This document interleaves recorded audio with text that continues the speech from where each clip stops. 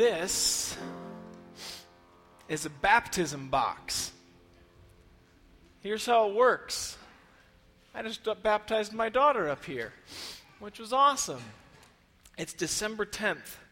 And so next year on December 10th, we will pull out this box and we will open it up, and inside will be her baptism certificate, maybe the outfit she's wearing, some other things from this day, and we will remember that she was baptized on this day, and she was welcomed into the church, and she will get a gift that will be in this box, and hopefully she will look forward to December 10th every year as the day she was baptized and welcomed into the church. And also in here is a letter.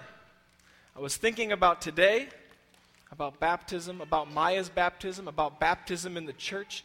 Kids, maybe some of you don't know if you were baptized or not. Adults, maybe some of you don't know if you were baptized or not. Baptism in the church is often a sort of set it and forget it sort of thing. We check it off the list and we move on, and we don't use the rich imagery and symbolism. Baptism is sometimes used in manipulative ways. I know people have felt their arms twisted into baptism, and it's something a set of language they don't use for their faith. But I thought I would write a letter to Maya and to all of us about why we baptized her. Dear child, a few weeks ago you were inconsolable. I changed your diaper, I fed you, I burped you, but you screamed until your entire tiny body was red. I got warm watching you, and I kicked off my slippers.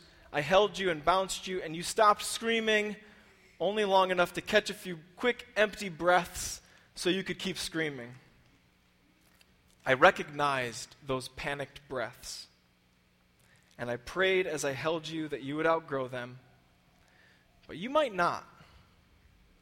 I bounced you up and down and said, there's nothing to be afraid of, you're safe. Then I started chanting, we won't be afraid, we won't be afraid, we won't be afraid, and your mom laughed at me, but I just kept saying it, and eventually you made the journey from screaming to crying to whimpering to staring, and finally your eyelids started sticking during your blinks.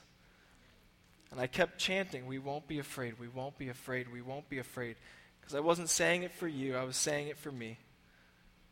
I thought about the distance between you and me, your fingers compared to mine, your understanding of language, of the world compared to mine. And if you knew how safe and loved you were, I think you would have calmed down and breathed more deeply. And I thought about the distance between myself and God, and if I knew how safe and loved I was, I would calm down and breathe more deeply as well. And at baptism, what we say is that you are safe and you are loved, and sometimes you will forget it, but it's true even then. When you remember that you are baptized, child, I hope it will help you breathe deeply and live more peacefully with yourself and with others. Dear child, baptism is the sign and seal of God's covenant. It's like the sign at the front of a wooded path that points you to the beach and the endless lake. It's a seal. There used to be a thing called paper, and you would take ink and write letters with the ink on the paper. And at one point in history, it was the only form of long-distance communication.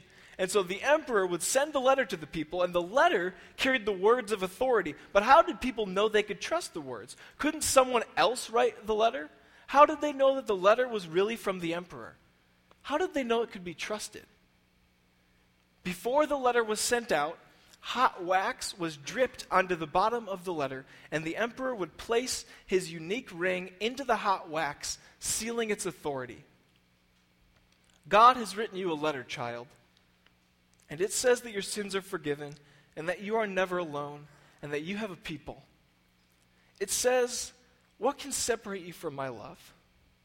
Trouble or distress or famine or nakedness or danger or violence? No.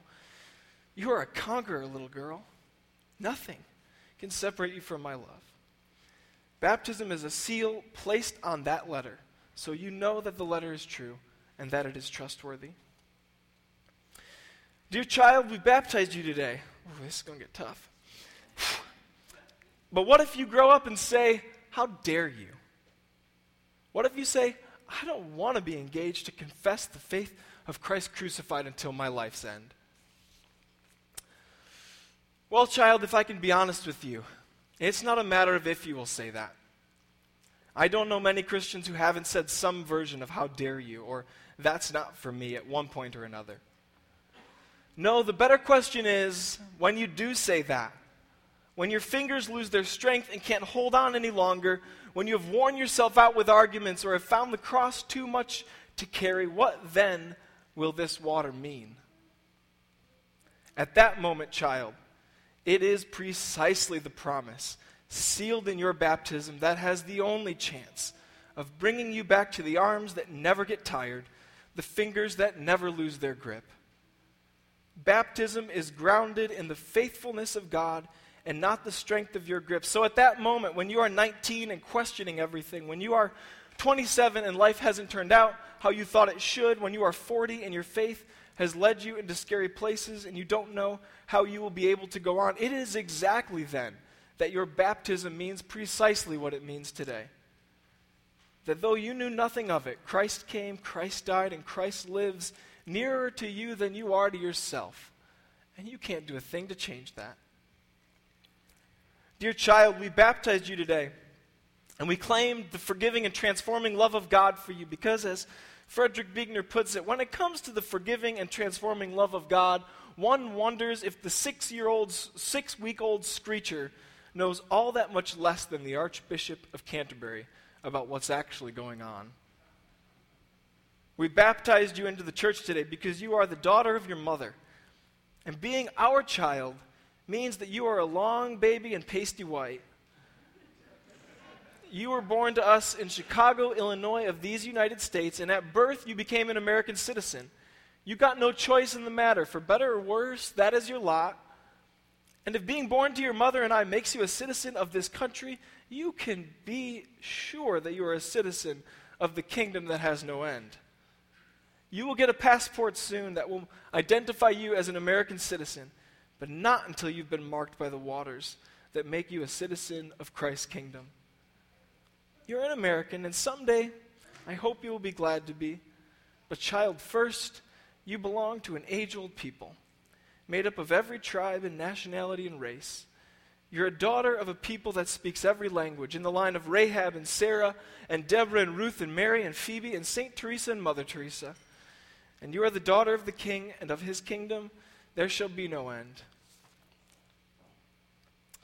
Dear child, you look left mainly. And I know the right side of your face better than I know my own. I've prayed more these last few months than I ever have. It's a combination of having time on my hands while having my hands full, and this spiritual itch that seems to come with being a dad, and it's been good. The other day I was praying for you, for when you start school, and then when you start middle school, and I can't really picture either right now, but I think I will find it comforting, knowing that I've prayed for those days when I get to them. I hope you will too. I prayed for you when you are thinking about college and when you fall in love and then out of love again. I prayed for you when you're 35 and starting a new career, 45 and wondering how you got there. I prayed for you for when you are as old as your great-grandma. She is 94, and when you were 1 day old, she was 34,320 days old. And she wasn't a big fan when I told her that. When you are 94 someday, God willing, I will be long gone. Your mother and I will be a shadow of a memory in your mind.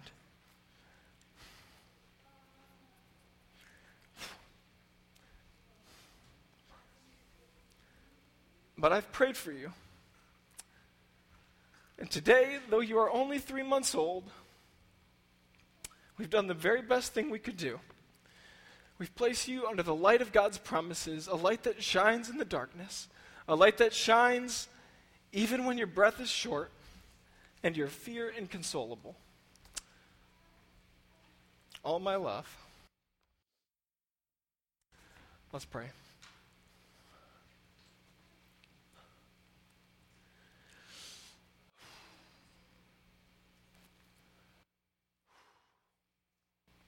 God, we thank you that your promises are trustworthy and they are true. In the name of the Father, and the Son, and the Holy Spirit. Amen.